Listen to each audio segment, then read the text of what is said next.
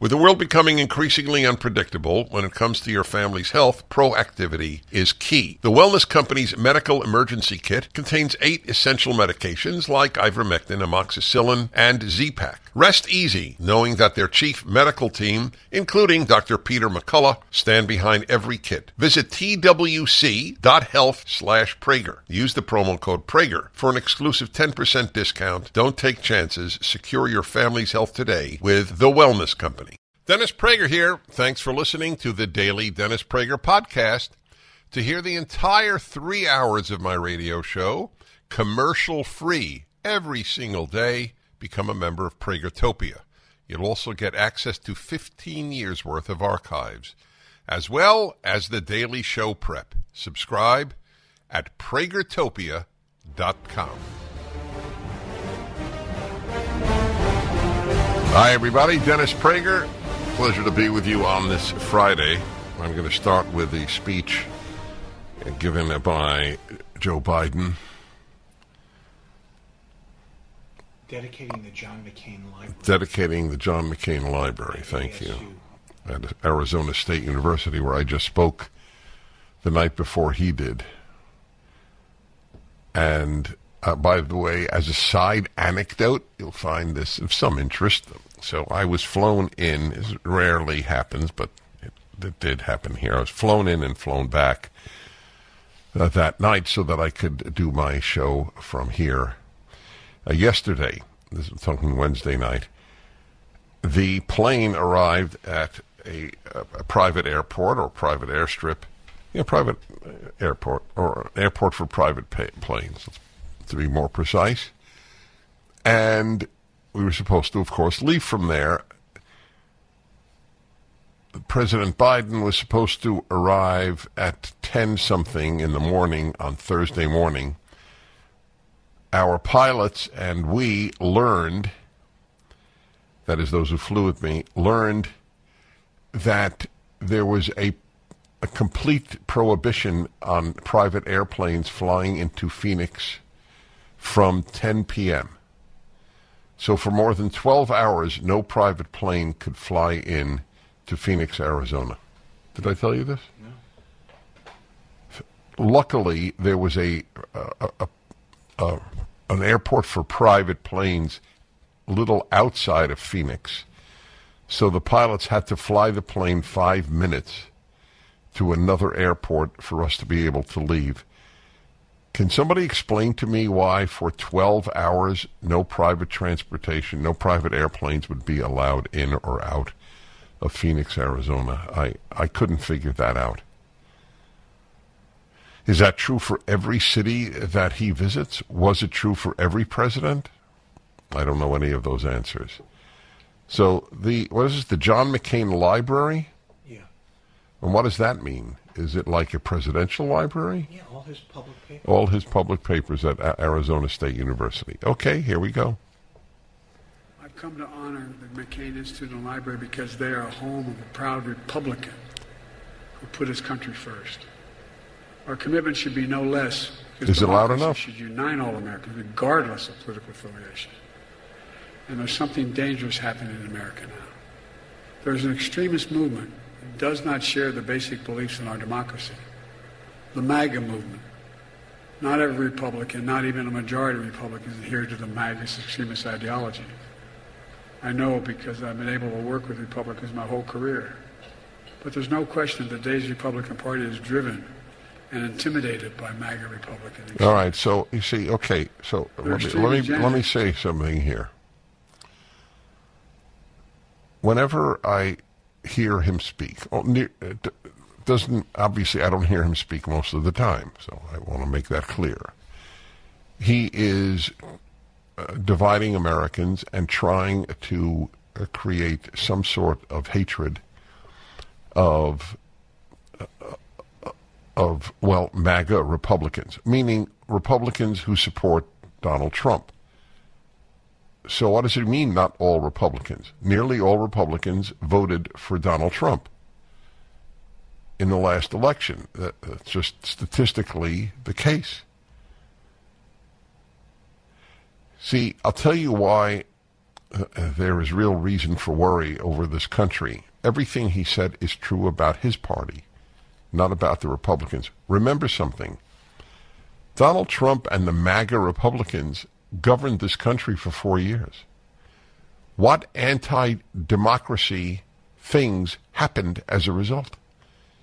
And if you just go January 6th, January 6th, January 6th, it doesn't help. Until January 6th, when he was a president, until the virtual last day, what took place?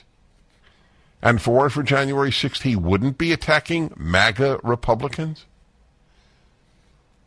If there is a party driven by an extreme, it is the people who drive the Democratic Party into shutting down virtually all forms of energy creation in the country, to the people who back ideas such as California and other states, that if you are a child and you come to change your gender, quote unquote, the parents don't even have to be notified. You can flee your parents and come to California. Sanctuary state for ruining children's lives. Tell me anything as extreme among MAGA Republicans as the policies that are enacted on children and teenagers in the name of trans. Is there anything? Okay, continue. Carried out would fundamentally alter the institutions of American democracy as we know it. My friends, they're not hiding their attacks. They're openly promoting them. What does that mean? Attacking the free press as the enemy of the people. Attacking the rule of law as an impediment. Fomenting voter suppression. Where? See, whenever I speak about the Democrat, I give example after example. This is a lie. He is a hate creator. The only president of my 40 years of broadcasting whom I considered a despicable human being. Vote suppression? Virtually every democracy on earth asks for voter ID. Why is that voter suppression? If it is voter suppression in Democrats' eyes, that's a giveaway, isn't it? Asking for an honest election is a form of voter suppression in Democrats' eyes. It suppresses fake votes. That is the only possible read of what he said. Where is there voter suppression? Blacks have, I believe, in the last election voted in greater numbers. In every election, they vote in greater numbers. Who's being suppressed? Maybe Democrat cheating is being suppressed. I can't think of any honest explanation for the term voter suppression. Attacks on democracy. The only way the Democrats can win is to convince liberals, because we don't have a free press. Yes, we attack the press because they're not free. They are mouthpieces for the Democratic Party. That is what we attack. We crave a free press. They hate a free press. If you print what they don't like, they say it's misinformation, like the 51 corrupt heads of former intelligence agencies who said that the Hunter Biden notebook was Russian disinformation in order to suppress, if you want to say the word, suppress votes for the Republican, in that case, Donald Trump. I don't know how you fight the lies that the left spreads, and there is no exception in history. That is how the left governs everywhere, anywhere, anytime. Free press. Really. Oh, the Democrats are in favor of free speech and free press? Do you know there was just, well, let's see, where was it? I want to get this up for you. Just for the record. And I think you'll find this of interesting. Yeah, here we go. All right, let's see.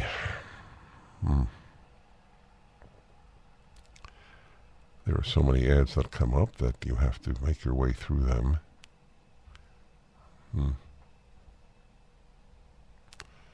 Okay, well, one moment, my friends. 1/3 of Democrats say Americans have too much freedom of speech. This is a Real Clear Politics poll. This is not a Republican poll.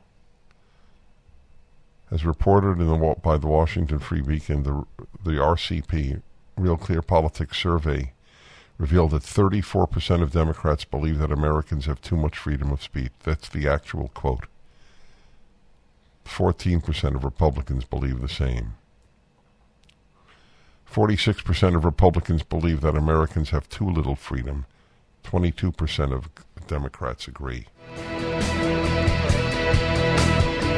Mike Lindell has a passion to help you get the best sleep of your life. He didn't stop at the pillow. Mike also created the Giza Dream bed sheets. These sheets look and feel great, which means an even better night's sleep, which is crucial for overall health. Mike found the world's best cotton called Giza. It's ultra soft and breathable, but extremely durable. Mike's latest deal is the sale of the year. For a limited time, you'll receive 50% off the Giza Dream sheets, marking prices down as low as $29.98, depending on the size. Go to MyPillow.com, click on the radio podcasts square, and use the promo code Prager. There you'll find not only this amazing offer, but also deep discounts on all MyPillow products, including the MyPillow 2.0 mattress topper, MyPillow kitchen towel sets, and so much more. Call 800-761-6302 or go to MyPillow.com and use the promo code Prager.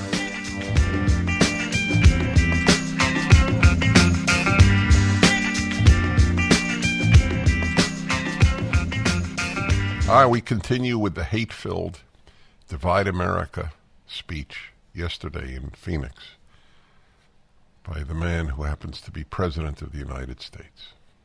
Continue. Did you ever think we'd be having debates at your stage of your careers where banning books? Oh, my God, are they demagogues? Oh, my God. Oh, okay, here we go. They lie with the ease with which they, meaning all of the left. There is no leftist that does not use that phrase, that we're banning books. Is there anyone you know in your family, any liberal, who doesn't believe that certain books should be banned from the use of children? Haven't books been banned for the use of children? Wasn't there always a children's section in a public library? That means that certain books were banned. That's the reason you had a children's section. That's what he's referring to, this fraud, this liar. Oh, God. I went to yeshiva, Jewish religious school, till I was 19. Everyone who studies Judaism, and anyone, I mean, this is basic stuff within the Jewish learning world, knows that the ancient rabbi said that the Jewish state was destroyed and the temple destroyed, the Jews dispersed. The great calamity, or two great calamities of Jewish history, prior to the Holocaust and the modern pogroms, was because Jews hated each other for no good reason. As a kid, I heard this. We heard it all the time. And it didn't mean much, because we didn't experience what's called sinat chinam, baseless hatred. But that's what's going to happen in this country. The left's spreading baseless hatred at the right. I spread hatred of the left because the left has earned the epithet, as all totalitarian movements have earned. It's not baseless. The rabbis did not come out against hatred. They came out against baseless hatred. You are hearing baseless hatred. To hate those who spread baseless hatred is moral and is logical. But to spread baseless hatred, banning books, that's it? That's how you leave it? Without telling people that books with sexual content are the primary issue here for children? You don't want them banned? Joe Biden, you don't want any books banned from elementary schools? Is that correct? Continue, please. Extremists in Congress more determined to shut down the government, to burn the place down, than to let the people's business be done. Our U.S. military... Is there a question? Is there any amount of spending and debt that should be stopped? Continue, please. And this is not hyperbole. I've said it for the last 2 years. Is the strongest military in the history of the world. Not just the strongest in the world, in the history of the world. The most diverse, the most powerful in the history of the world. And it's being accused of being weak and woke. Oh, there's no truth to that. Right. There's no truth to that. What was his name? Milley? Yeah. Oh, who he wants the members of the armed forces to learn about white supremacy and white fragility. Oh, there's no truth. Why would anybody even think that? It's not woke. The man lies. That's the point. Why can he lie so easily? Because truth is not a left-wing value. That's the point. He's not violating his value system. Most people think it's wrong to lie. Leftists do not. I know it sounds amazing for me to say. There is no record of left-wing truth-telling wherever the left has been in power. That is why they suppress dissent everywhere. From the Russian Revolution to the Democratic Party today and its use of big tech to censor things it doesn't agree with as misinformation. There is no example of the left being in power and allowing free speech. There is no example, including today's Democratic Party, including Joe Biden. People are ignorant of the evils that the left has committed historically. Not liberals, not liberals, not liberals. Okay? Did I say it enough? God, this whole speech is an example. Just lie upon lie. The military is not woke? Kicking out soldiers who wouldn't get a vaccine? That's not woke. What is that exactly? What was that? Is that, Mr. President, was that the correct policy, sir? That healthy young people in their 20s should be forced to have a vaccine that, if anything, is more likely to do harm to a 20-year-old than help them?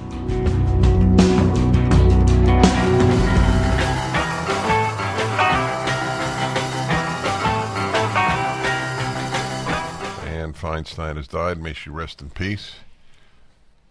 And I will say nothing about her right now out of respect for the immediacy of her death. The governor of California, a left-wing person, will appoint a left-winger as an interim senator. It's irrelevant. He can choose from millions upon millions of people to say what this president has just said. We who are Republican or conservative in the state of California live in a state governed by people whose values have nothing in common with ours.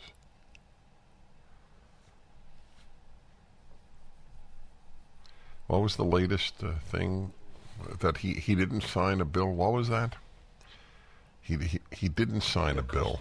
He didn't sign it. Yeah. It had to be considered in custody. Oh yes, that you have to consider. If a parent says to their child, their daughter, "You really are a girl," that has to.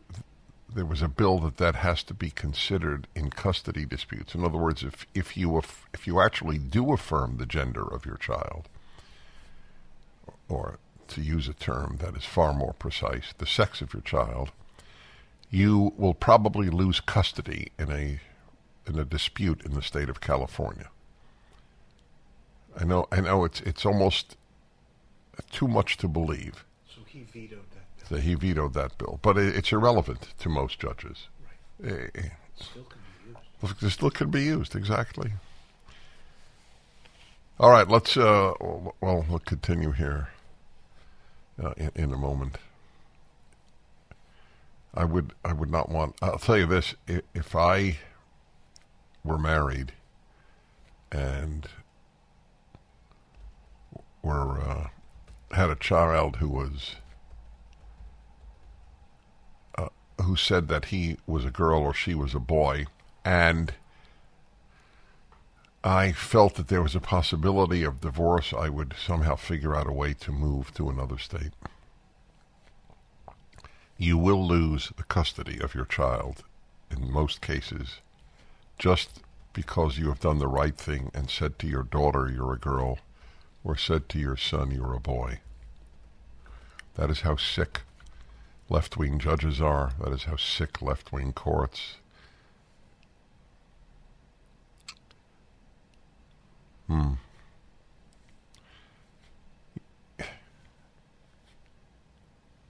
I tell you, it is almost impossible to imagine that these things need to be said. Is anybody saying this or feel the need to say this in Denmark, Sweden, Norway, Belgium, France, Spain, even UK now? I mean, if what I just said were translated into a continental European language, would people even understand what I'm talking about? That if you tell your daughter she's a girl, you can lose this individual forever? Or certainly while they're a minor? That the government will rule against your raising this child? The parent who says, oh, of course you're a boy, will almost definitely win in a California court, win custody? How would the average, I would love to do this as an experiment, how would the average Frenchman or anybody else in Europe react if they heard an American broadcaster saying this? You got to be kidding. That really happens in the largest state of your country? You can lose your child if you say that they really are a boy or really are a girl, if that's what they are?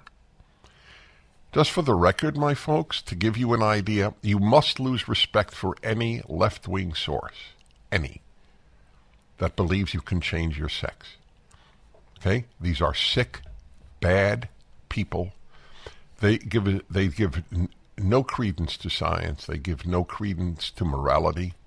This should be a defining line for how you regard, whether it's the Daily Kos or whether it is Media Matters or any of these other left-wing sources. That is the giveaway that these are bad and sick human beings. Yes, 8-year-old, if you say you're a boy and you're born a girl, then you're a boy. That's bad stuff, my friends. That is toxic. When the government used emergency edicts during COVID to restrict the gathering and worship of churches, 3 pastors faced the risk of imprisonment, unlimited fines, and their own churches being ripped apart. But they took a courageous stand and reopened their doors in the face of a world that chose to comply. The Essential Church is a feature-length documentary that explores the struggle between the church and government throughout history. The story uncovers those who have sacrificed their lives throughout history for what they believe in. Rediscover why the church is essential and how we can prove that this stand remains true from a scientific, legal, and most importantly, biblical perspective. This is not your typical movie. You should see the movie with your friends and family. The Essential Church is streaming today exclusively at salemnow.com. That's Essential Church, salemnow.com, streaming at salemnow.com.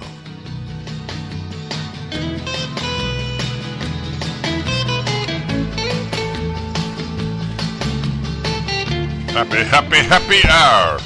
It's the happy, happy, happy. That was a note off. Hey, everybody, the Happiness Hour. every single Friday that I have broadcast since 1999 is devoted to the happy hour. You know why? Because the happy make the world better, the unhappy make it worse. Just know that. It's the happy, happy, happy, happy hour. Yes, it is. Well, my friends, I've written a book on happiness, given innumerable talks on it, and now 24 years. And you figure, what am I on? There are 52 Fridays in a year. I miss about 6. So what's 46? Really, what is 46 times 20, 24? I wonder how many people can do that without a machine, without writing it down. That's how many happiness hours. How much? 1,564 hours on happiness. Wow. Got a good topic for you today. And that is, inevitably, people compare themselves or their lives to others. It's not necessarily a bad thing. You probably thought I would say it's a bad thing. It depends how you do it. And I'm going to help you, I think, today by telling you how to do it that doesn't lead to intrinsic unhappiness. People compare everything about themselves. Women compare their looks to other women. Men compare their incomes to other men, or their success, or their fame, or some other macro achievement, or what's considered an achievement. People compare their children to other people's children. It's almost inevitable because theoretically, there's no objective standard to the word fortunate or lucky or even rich. But there has to be some way out of that morass. There is an inevitable comparing. So I have a few suggestions, and the biggest one is this. Instead of comparing yourself to those you think have more of whatever it is you're comparing, compare yourself to those who have less. I have done that my whole life. It is part of the reason that I never complained about my income or anything else in my life. Because it's not even an effort. I'm very lucky. I inevitably do it because it's the only rational way. There will always be people who have more of whatever that is you're comparing.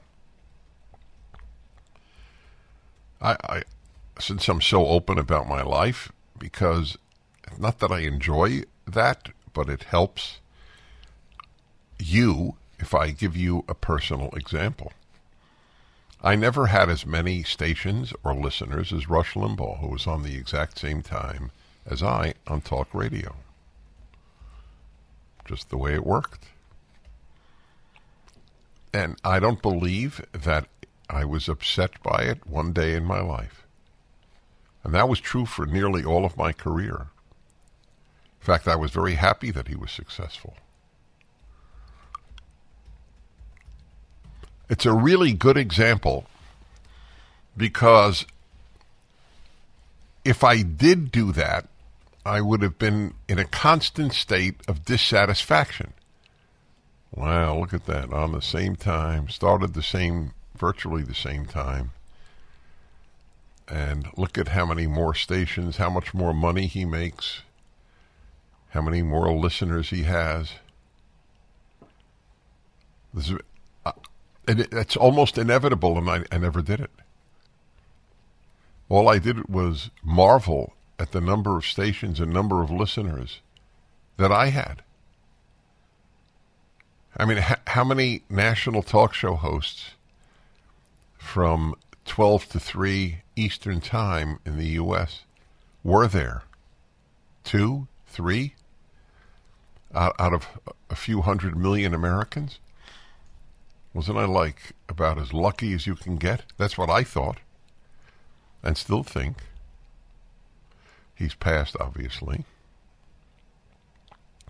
As it happens, the Wall Street Journal asked me to write a column on his life when he died, which I did. Obviously, you could read it. And I think I would have to be sort of out of my mind, really have lost perspective, if I had allowed that to compromise my happiness. I mean, it's inevitable. I have one envy in life. I always say that. Literally one. I envy people who have private jets because I fly every week. And life would be much, much simpler for me. I could spend much more time at home if I had a jet to take me back after a lecture, for example. But it's... So am I going to let that in any way compromise my happiness? Isn't the fact that I'm still traveling so much and people requesting me to speak, isn't that like pretty much in and of itself a source of tremendous satisfaction in my life? But every one of you can do that, or I assume every one of you. I can't imagine who can't. You know, if you travel coach and you wish you were in first class, and by the way, I don't blame you. It's a completely understandable desire. And incidentally, it's a great metaphor. If you're in coach, do you compare yourself to people who aren't being asked to go on a business trip and flown somewhere, or people who do not have family to go to and visit, and whatever reason you're flying? Or do you compare yourself to the people in first class? And the people in first class, they comparing themselves to the people who have a private jet? And the people who have a private jet, are they comparing themselves to people who have a bigger private jet?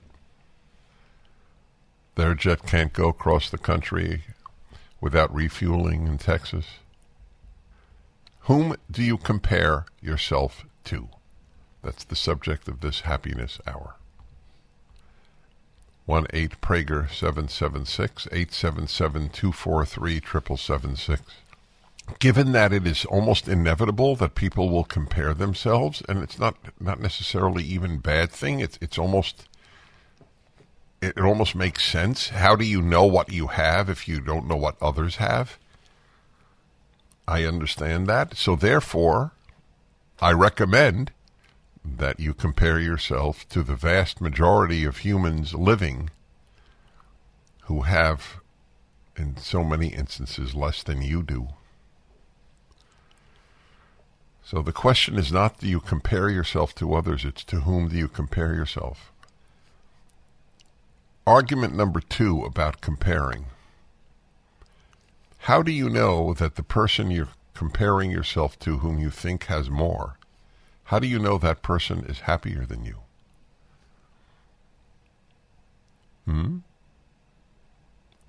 You don't know.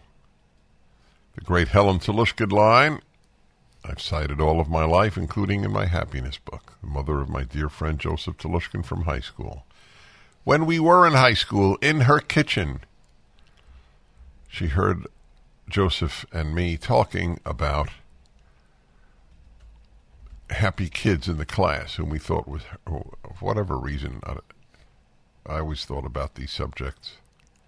She closed the refrigerator door and said, "Boys, let me tell you something. The only happy people I know are people I don't know well. Do you know well the people you think have more than you? I'll amplify when we come back. Your troubles and dream your troubles away. Is there anything Until comparable that to these sunshine lyrics peeks in through, today's songs There's that only one thing to kids do. enjoy? Just It's an open your question. troubles I and have no idea. and I dream suspect all not. your troubles away. There were so many songs about happiness and about getting rid of your worries, and it's so different today. And it's reflected in the fact that there were more depressed and suicidal young people than recorded ever in American history. Really, really sick stuff that has taken over. 1-8-PRAGER-776, the Happiness Hour, comparing yourself to others. Since it's certain inevitability about it, you should compare yourself to those who have less. But I was mentioning the Helen Telushkin line, the only happy people I know are people I don't know well, that there is this tendency to compare oneself to people we think have more than us and have a better life than us, but you don't know much about their life. And you certainly don't know about any of their inner demons. So you're probably wrong with regard to most people that you compare yourself to and think have it better. You don't know that.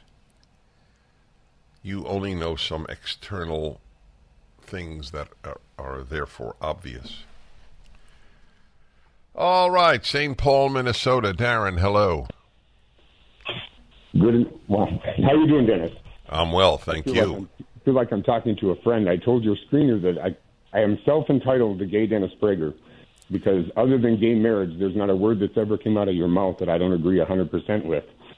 And today is no different. When you mention that comparing yourself to others who have more, I've never done that. I mean, I've certainly set goals for myself, but I've always looked and thought, if I complain about something, there are people that are going through, either an earthquake or 90% of the world probably has it way much worse than I do. And I thought, that's exactly it. And I watch the ID channel a lot, not because I want to learn how to be a murderer, but because I cannot fathom.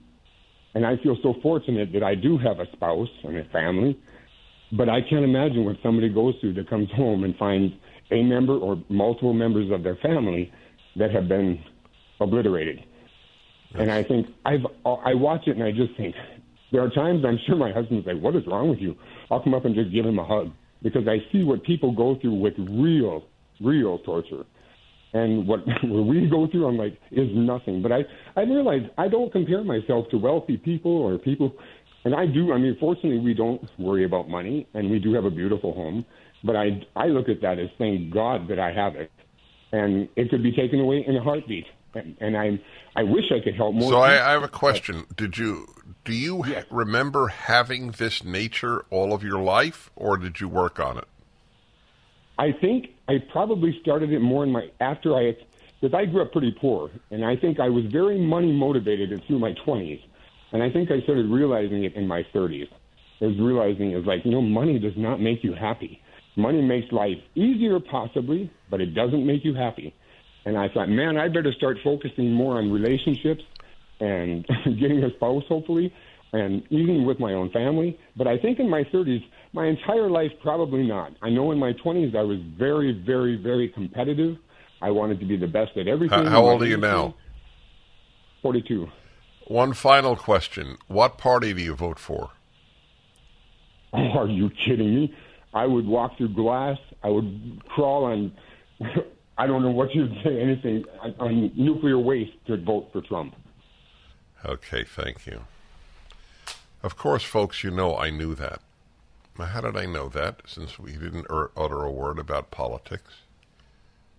Very few happy people are on the left. That every poll shows that conservatives are happier than liberals, and that's just liberals, not leftists. I don't know if there's a happy leftist. I know that there are happy liberals and happy conservatives. That's when I say the happy make the world better, I mean it literally. You're taught to be miserable if you send your child to most schools in this country. The child is taught to loathe his society, if white and heterosexual, to loathe him or herself. And parents keep sending their kids there. And then wondering why they come home morose or jaded. Okay, we continue. I knew I would have bet my house on what party he was affiliated with. Chris in Nokomis, that's a new city for me, Nokomis, Florida. Hello. Hello. Hello. Can you hear me? I can. Oh, well, it's a pleasure to be on the radio with you. Thank you. For one, I only watched half of the Fireside Chat last night. I'll finish it today. And I just wanted to say what you were saying, that I don't really think of myself as worrying about what somebody else has. I've always been just happy with what I do have. And life throws you a lot of curves, but I had a very smart Italian grandmother whose famous saying was, I complained I had no shoes till I met a man who had no feet. And that kept it all in perspective for all of us growing up. You know, thank you. That's a very good saying. I remember having heard it, but I didn't recall it at all. Even when you started it, I couldn't finish the rest of the aphorism. I complained about my shoes till I met someone who had no feet. Yeah, that's what I'm saying. That's exactly what I'm saying.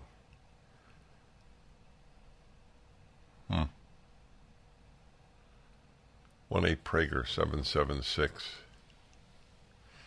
I want you to remember, though, there were two aspects to my recommendation here.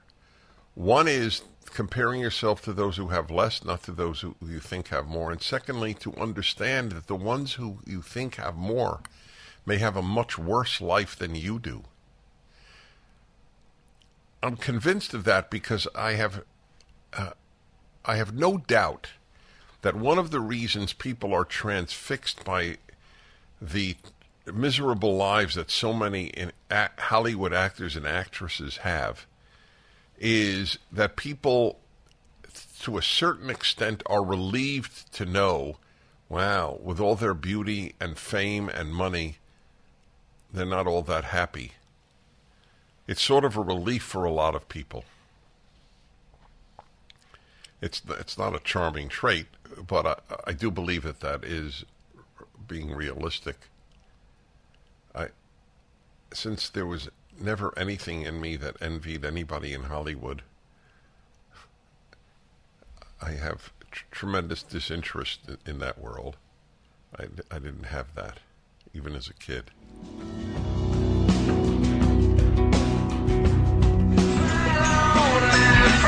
Hello, everybody. Dennis Prager, the Happiness Hour.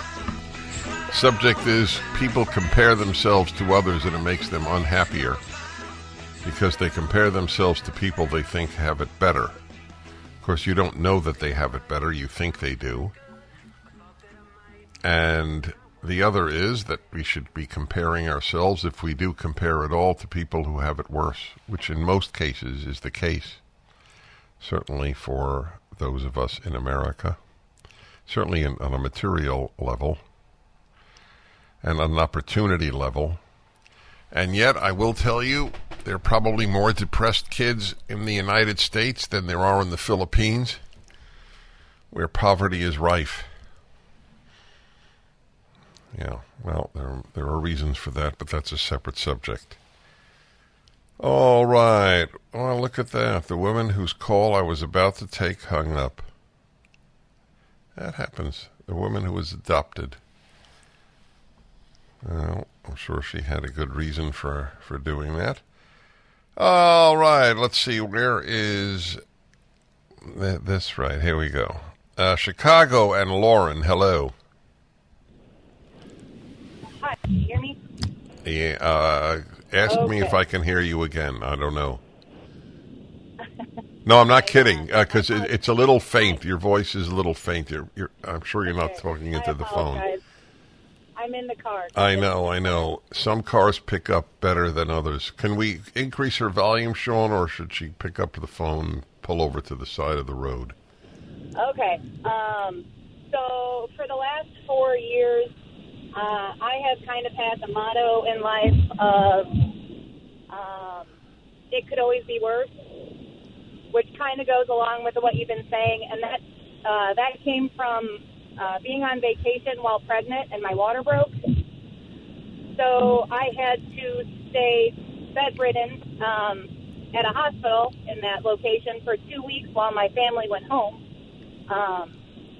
And it's for those 2 weeks, all I could think about was all the things I was missing, crying on the phone because I was missing birthday parties. And then I had my baby, and the baby was healthy, but I still had to stay in the NICU because it was still too young to come home, even though it was healthy. So I had to sit in the NICU and watch all the other babies who were actually, in bad shape, babies that were there for months. So it really changed my thinking on it, and I started saying, it could be worse. We could be here because our baby's not healthy. I was stuck in Florida. So it even came to the fact where I said I could have been stuck. I was supposed to travel for work the next week to Boise, Idaho. So I could have been stuck in Boise, Idaho for 2 weeks rather than Naples, Florida. Well, Boise's not a bad place to be stuck. Well, let's just say so. I can think of worse places to be stuck, but no. Your point is extremely well taken. Thank you. Maybe parents should take their children every month to a hospital to visit people. Arrange with some chaplain, maybe, if they would, or a children's hospital. Oh, so you think things are bad? Let's go to the local children's hospital. See what you think after that visit. That's why I have a motto: if nothing's horrific, life is terrific. I live by it. I don't depend on terrific things happening to be happy. If non-horrific things are the norm, I'm fine. The horrific is a problem. The terrific is a bonus. Last week, I was at the bar mitzvah of my grandchild, my oldest grandchild, in Florida, as it happens. And I asked my son, his dad, the next day. I had to get back to California, and I did the next day. I called him, and I said, "So how is Daniel, my oldest?" And he said, "Well, he's a little down after the high of the weekend." That's another great subject which I'll address.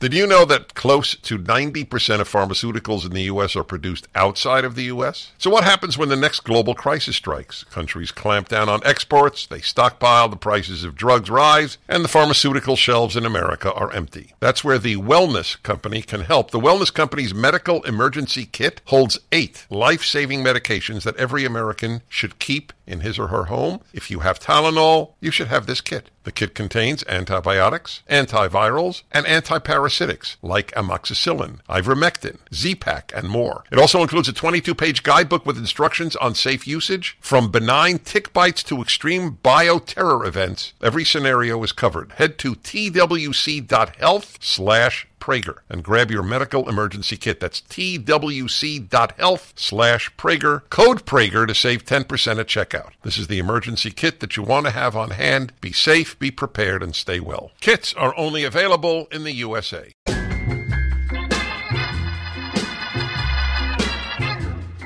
Let Dennis be Dennis. Yes, indeed. I agree with that. This is the hour you set the agenda, whatever's on your mind, about you, about me, about life, about death, about cigars, audio equipment, photography equipment, fountain pens, and classical music. I think I've gotten that down more or less. But not about gardening. Not that it is not a great thing. I have nothing to say. Enjoy the music.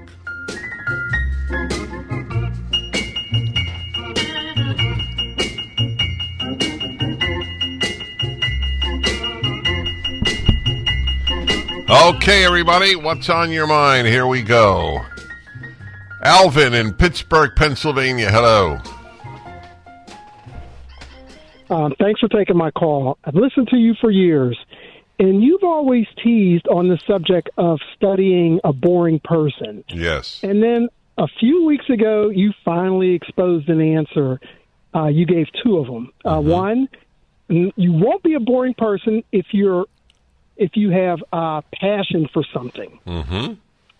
And the other thing was to show interest in the person that you're with. That's right. I know I've said that for years, but you did correctly summarize my conclusions. You could do a book on that. That's always fascinated me as well. I never thought anyone else even considered it. And I also wanted to see if you had any more answers in terms of not being a boring person to being a boring person. Well, I love your question. It's a good way to start the hour. So let me give the background. When I dated women looking for either just a date or looking for, hopefully, a wife, and I always had that in mind from a very early age. I always knew I was going to get married, and I always knew I wanted to get married, and I always knew I wanted to have children. So, like everybody who has dated, there were some dates that were boring. So I decided, and I'm proud of myself because it was a great decision, I decided that the only way I could make a boring date interesting is if I became interested in boring people. In other words, why is somebody boring? Or at least I found boring. Maybe others would not have. I fully acknowledge it now and then. And I concluded two things, just as Alvin in Pittsburgh summarized, that they had few or, if any, passions. And the other was that they were completely disinterested in me, the person they were on a date with. And I was in public life, but I was nothing comparable to today. So usually I was on a date with someone who didn't know of any of my public work. And even if they did, and they didn't ask any questions, then it was even more revealing. I always asked questions. In fact, the truth is, to this day, I am more interested in asking people questions than in talking about me. I have more than enough opportunities to talk about what I think about and about my opinions and about me. So the last thing I need to do at a dinner party is talk about me again. So those two things, disinterest in the other individual or other individuals, and no passions. The other day, I was with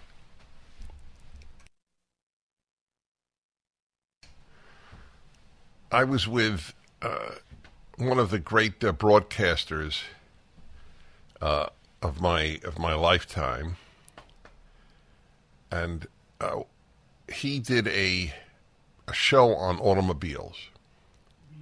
Leon Kaplan. It's ironic that I just bumped into him. He looked great.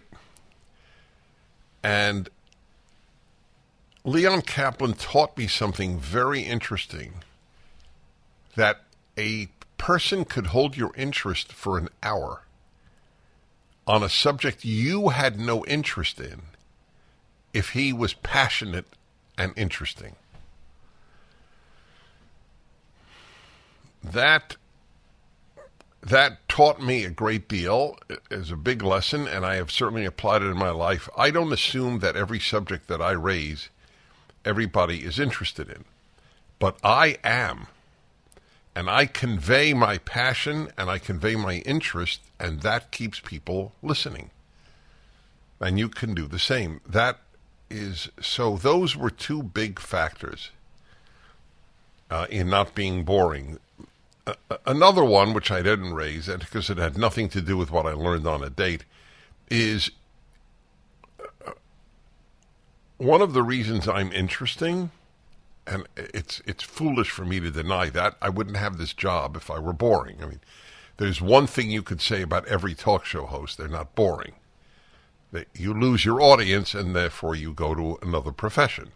That's obvious. So I have had an advantage based on a limitation, which is very common in life. And that is, I am bored very, very easily. And therefore, I can bore me. So since my threshold of interest is so low or high, depending on how you look at it, I have to keep me interested, and that has been a major factor in my being interesting. It's very hard to keep my interest. And I have to measure up to that standard too. That's a good example. See, one of my friends is a psychiatrist, one of my closest friends. And I am always fascinated when we're together, and I know I will tune out while listening to somebody talk, and he won't. He follows every word they say.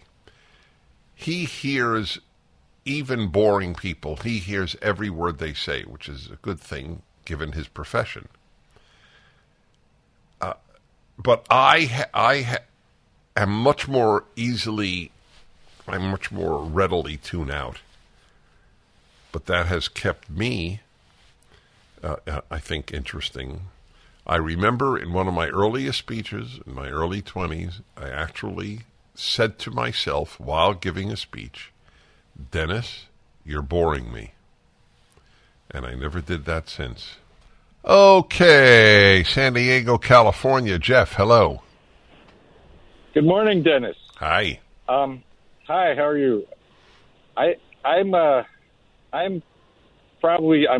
theist. You know, I believe in Creator. I believe in God. I have a Christian background, probably somewhere between Protestant, liberal, theologically, not socially, and a deist. You know, like a Thomas Jefferson deist. There's been this question that's come up with Christian discussions about God, and some people assert that in the old Catholic times, everybody believed that God kind of permeates the entire world, permeates everything. And I look at, my belief is that God is separate from the creation. I think that's the Genesis belief. And I don't think that God is always like right there.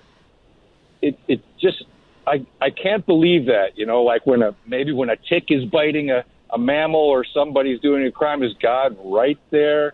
I don't believe that God kind of hovers over us like a helicopter parent. But I wanted your take from the Jewish point of view, because the Jewish point of view sometimes differs from the Christian point of view, and I'm right. So I very, very rarely do I say the Jewish point of view. Sorry. I'm sorry. No. You don't have to be sorry at all. It's a perfectly legitimate question. I'm answering it, though, in the most honest way I can. First of all, I don't want to wear the mantle of I am speaking on behalf of all of Judaism and certainly nobody speaks on behalf of all Jews, but even within Christianity, the Christian view is a tough one. Is it the Catholic, the Protestant, or even within there? I mean, clearly Protestants differ tremendously among themselves and Catholics among themselves. All right, having said that, however, yes, God is separate from his creation, but God permeating creation and being separate from creation are not mutually exclusive. I'll explain when we return.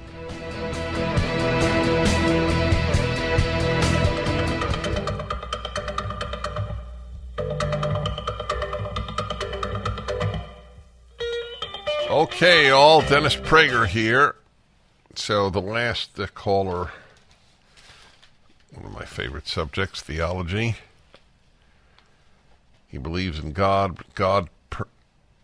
He doesn't believe the rhetoric that God permeates creation because he believes God is separate from his creation. God is separate from his creation and permeates creation. They're not mutually exclusive.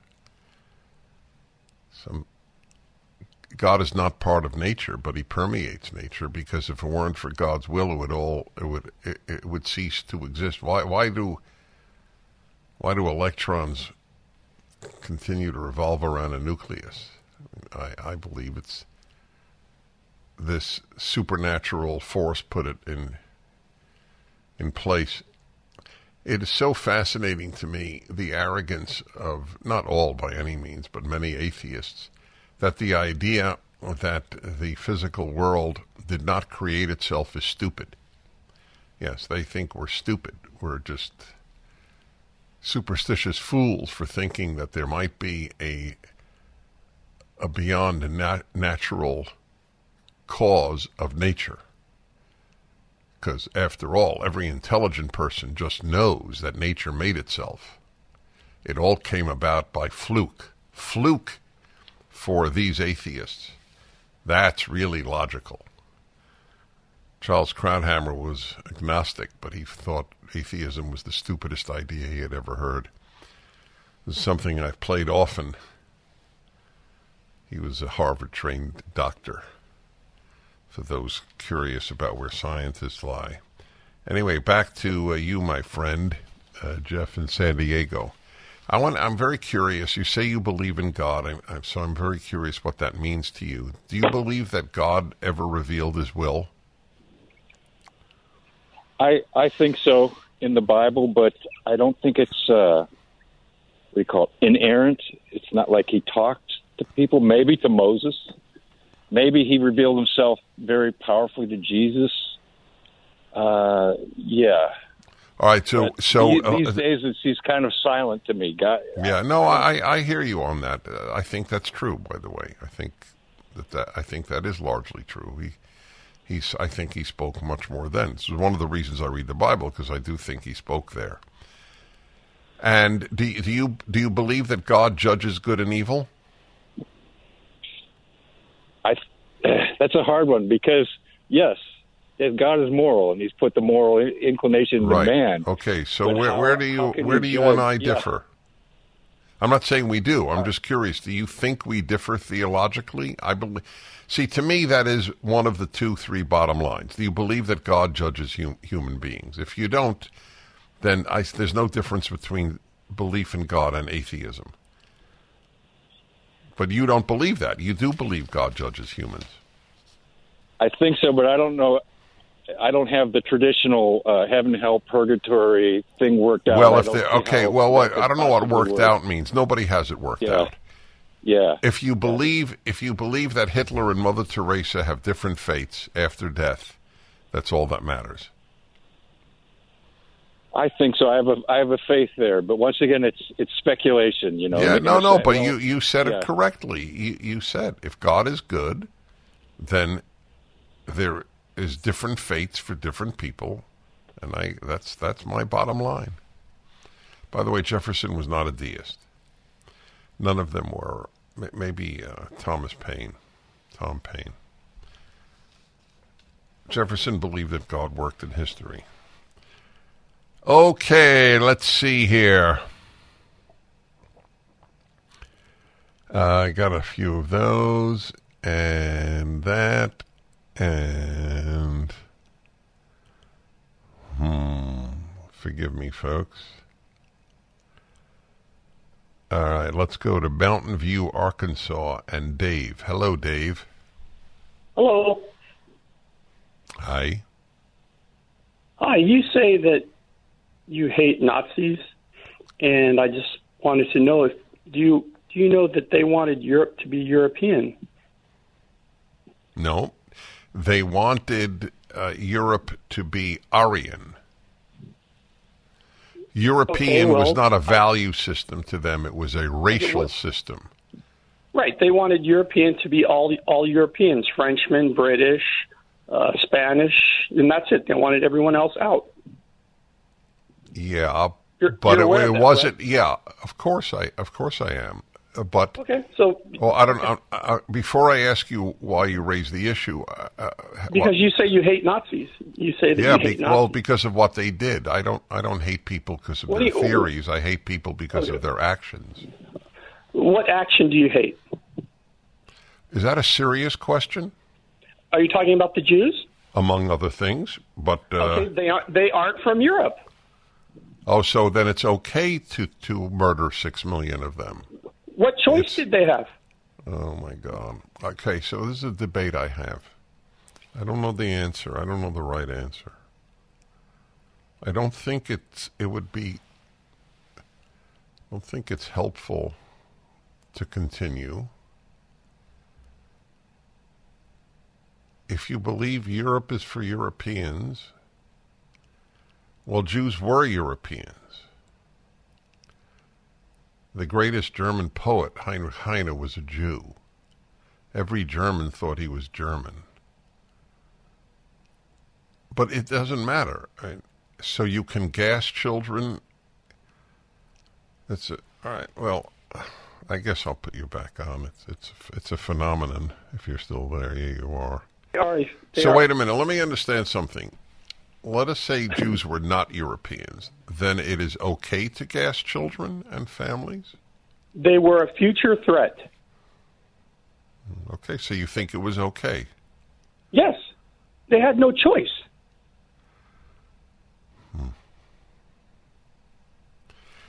Well, there is a level of moral decay that I can't fully address. Doesn't happen often. It hasn't happened often in my 40 years of radio. What am I going to say? It's okay to massacre everyone who is different than you.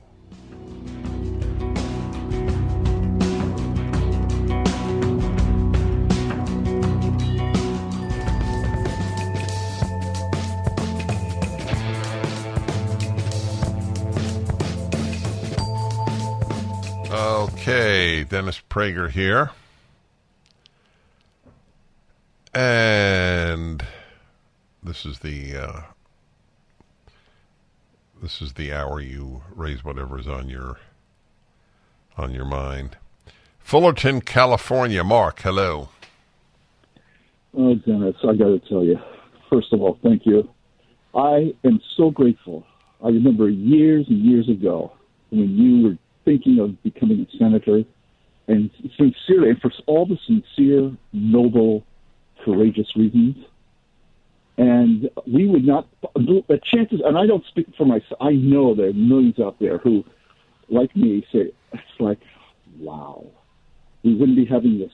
I couldn't have this conversation with you right now, and the video system that you have made throughout the world that is gaining ground, I don't know if it would have ever taken place to the extent it has if you had made the other choice. And either choice you would have made would have been your choice. But I got to tell you, the amount of people who I am able to interact with that I'd be fearful of. What am I going to say? I don't know what to do. I have learned so many conscionable choices just listening to the breadcrumbs of what you share, that other people are blessed by you and they've never even heard of you, thanks to you. And I just And while I'm listening to all these calls coming in, it's so tempting to want to pick up on them, and it's like, I'm just so grateful. I am just so Well, grateful. bless you. I'm very touched by your call. It was a tear in my life whether to run for public office or continue doing what I'm doing, lecturing, writing, radio, PragerU. I think I made the right decision. As I said, if somebody would have appointed me president and I didn't have to run, I might have done it. But I'm not even sure then that I would have done a great job. There are different skills needed for different types of work. I don't have a politician's temperament. This is not at all a knock on politicians. I don't have an architect's temperament. I have no issue with architects. I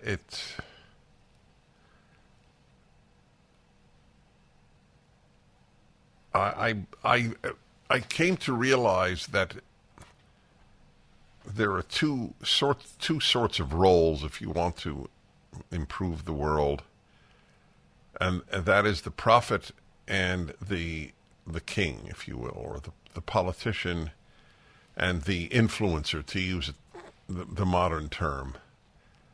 And I fall in the latter category. This is what I'm cut out to do.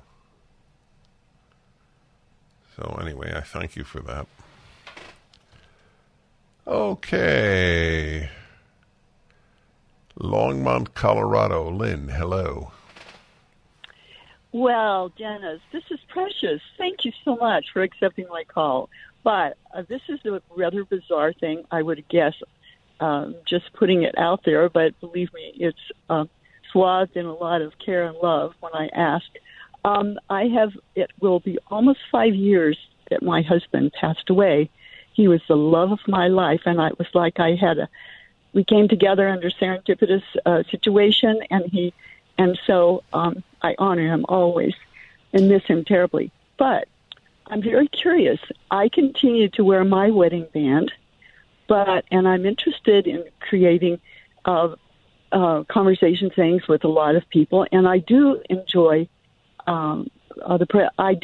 men and women, but there's that element that's missing now, and I'm telling myself the majority of men that lose their spouse, they don't continue to wear their wedding band. Am I accurate about that, or why might that I have no idea if you're accurate. It would seem to me that that's probably the case, but I have no data, so to speak, about it. Right. I presume it is because they may well be dating. And if you're dating and you have a wedding band on, you're sending a mixed message, obviously, to the person. I assume you're not particularly interested in finding a boyfriend/husband. Oh, definitely not a husband, but I would like, somebody I met or something like that would say, we could go to coffee or something like that. I would like that sort of an exchange in my life, but. Well, so the question would arise simply: does the wedding band repel them? And I don't have an answer. You certainly can explain it. I assume you would say to somebody that you met, you've been widowed. You sound like a very desirable woman.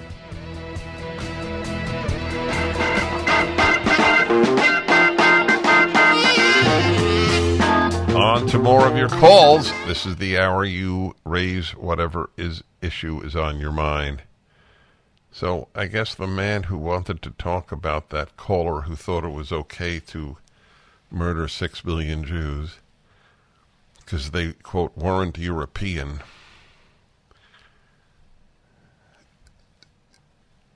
It's hard to know how people come to believe in evil. I regret only one thing with regard to that conversation. I wanted to ask the person if he considered himself a member of any religion. I should have asked that. It shows the power of ideology. Ideology, of course, is good. Ideology is so good, and bad ideology is so bad. Ideology is what justifies a great deal of evil and is what promotes a great deal of good. So the issue is what ideology. That's what I asked in my speech when I spoke to Moms for Liberty in Philadelphia a couple of months ago. If indoctrinate means bring a doctrine, the only question is, what doctrine are you bringing? PragerU brings the doctrine of life, liberty, and the pursuit of happiness. Is that a bad thing? The left believes in bringing doctrines, right? Diversity, equity, inclusion. The difference is I'm intellectually honest. We do believe in doctrines. They deny that they do. They believe they're just giving truth, which is the beginning of the lie of the left.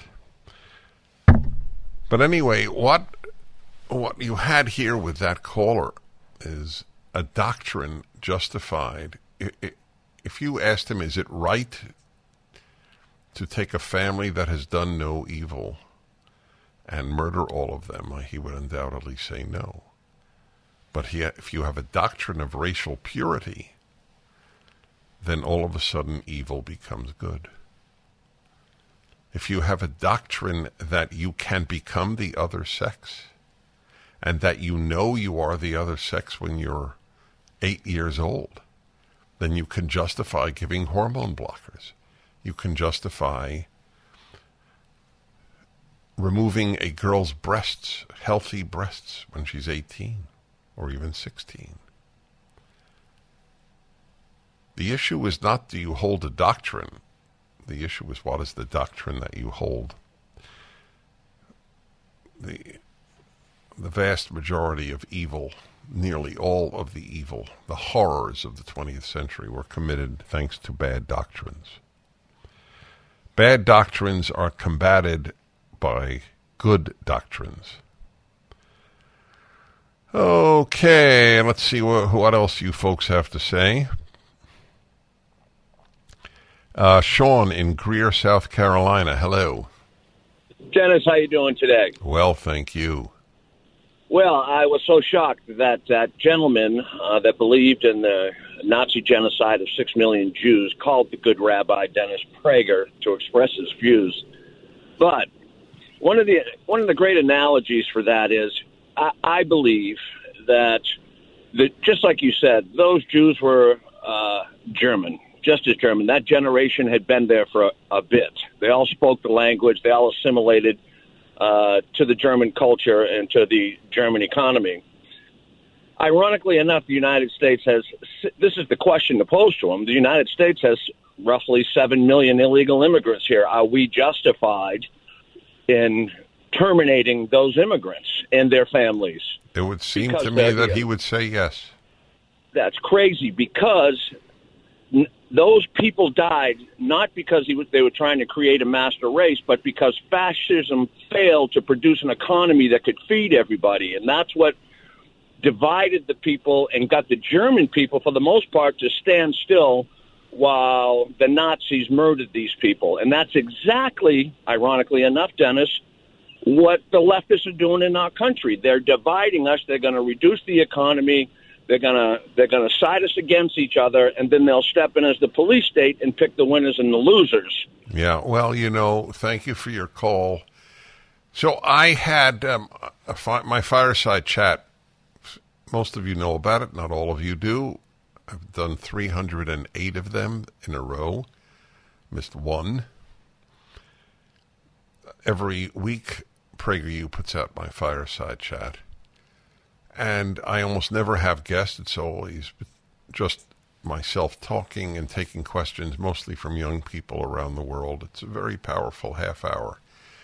But I had Robert F. Kennedy Jr. It's done from my home. He came to my home this week, and we we recorded the conversation, and these issues arose.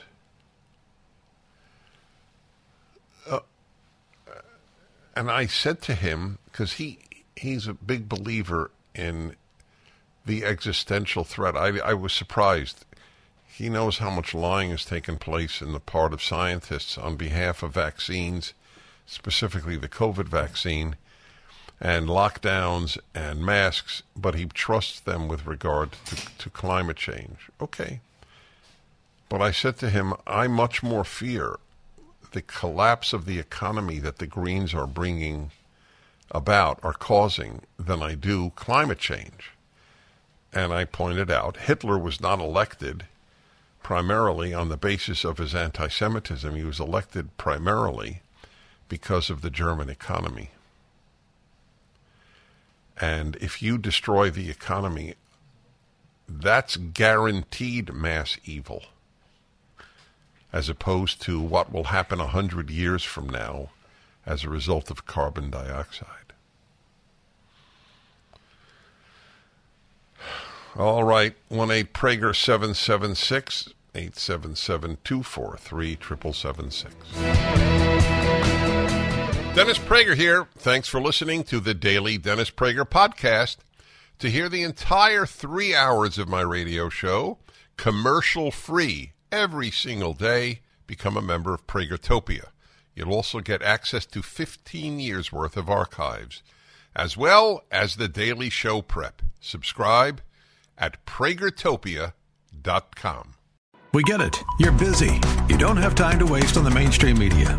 That's why Salem News Channel is here. We have hosts worth watching, actually discussing the topics that matter. Andrew Wilkow, Dinesh D'Souza, Brandon Tatum, and more. Open debate and free speech you won't find anywhere else. We're not like the other guys. We're Salem News Channel. Watch anytime on any screen for free 24/7 at snc.tv and on Local Now, Channel 525.